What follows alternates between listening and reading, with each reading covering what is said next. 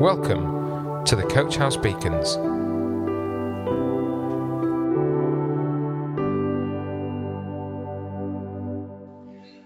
Hello, my name's Stephen and I'm going to do today's Coach House Beacon. In Genesis chapter 1 verse 1, we are told that in the beginning God created the heavens and the earth. Then in verse 2 we are introduced to the Holy Spirit, who is described as moving or hovering over the face of the waters. It is evident in the creation account that the Holy Spirit is the active agent and that he is God. The Holy Spirit is present throughout the Scriptures in all of God's dealings with the world and with people. In fact, the Bible tells us that we can't get away from or hide from God's Spirit, Psalm 139 verse 7, and I find this comforting. What I find absolutely amazing about the Holy Spirit is that he desires to dwell in men and women and children. We see this fully in the New Testament. Until Jesus had put away our sin by the offering of himself on the cross, it wasn't possible for the Holy Spirit to live in people because we were not holy, we were sinners. Once a person was cleansed from sin by Jesus' blood, then the Holy Spirit was able to indwell them. This brings us to the reason why God created humans in the first place. It wasn't merely to have fellowship with us. Though he desired that, it was that we might become individually dwelling places for his Spirit. Just imagine that, the eternal, all-powerful, all-knowing God indwelling us by his Spirit.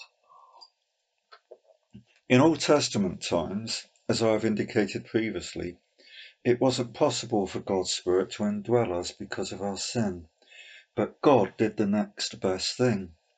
He dwelt with his people Israel, firstly in the tabernacle in the wilderness, where he was in the center of the camp. Then later he dwelt in the first temple on Mount Zion in Jerusalem. In both the tabernacle and Solomon's temple, the Holy Spirit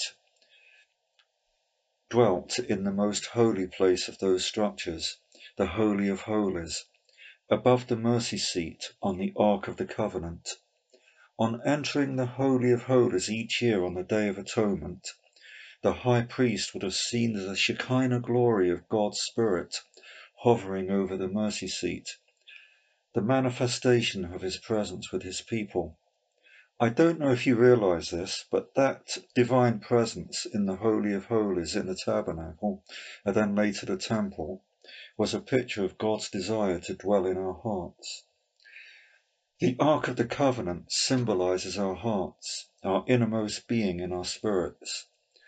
If you are a Christian, then God has raised your spirit from death and has become one with your spirit through your faith in Christ. The Ark of the Covenant contained the 2 tablets of the law, or Torah. God says he put his law in our hearts. See Jeremiah 31:33. The Torah was not abolished by Jesus. He fulfilled it and imputes his righteousness, which he gained by keeping God's law, or Torah, to us.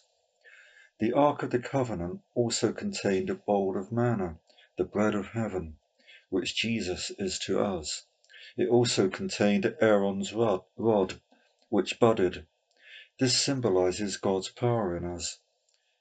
The Ark of the Covenant was splashed with the blood of a sacrificial animal by the high priest once a year on a Day of Atonement. This symbolizes the cleansing of our hearts from sin by the blood of Jesus, who is our great high priest, who cleanses us not with an animal's blood, but with his own blood. When you give your heart to Jesus, as I said above, you become one spirit with the Lord. Paul tells us this in 1 Corinthians 6:17. It was for this reason that Paul encourages his readers to live holy lives, which we can do by the Spirit's power. What an amazing thing that God makes our spirits one with his. We belong to him in the most intimate of ways, which is symbolized by marriage. The church is the bride of Christ. just as Israel was the bride of Yahweh at Sinai. At Sinai, the marriage was based on keeping Torah. With Christ, it is based on faith in him alone. And as Israel were to walk with God by keeping Torah, so we walk with God by loving Jesus. Paul tells us about the Spirit-filled life in Romans chapter 8, and I would encourage you to read the whole chapter. I would ask that you take particular note of verse 9 in this chapter. Paul says that if you don't have God's Spirit dwelling in you, then you are not his.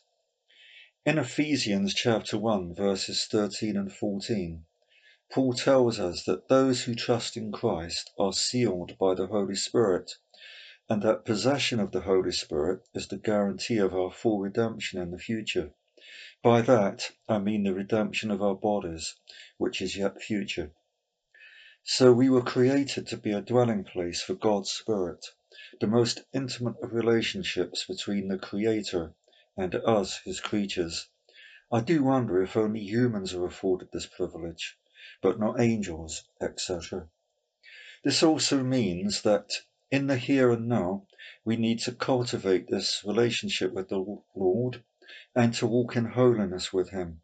The great thing is that the indwelling Spirit gives us the power to do this. We are not left to struggle futilely on our own. Of course, there will be times when we fail, but we can ask Jesus for forgiveness. But sin shouldn't become a habit that we just live with. Finally, just as Solomon's temple was filled with the glory of God at its dedication, so shall our bodies be when they are finally redeemed. Let's pray. Lord, thank you for the gift of salvation from sin and for the gift of your Holy Spirit.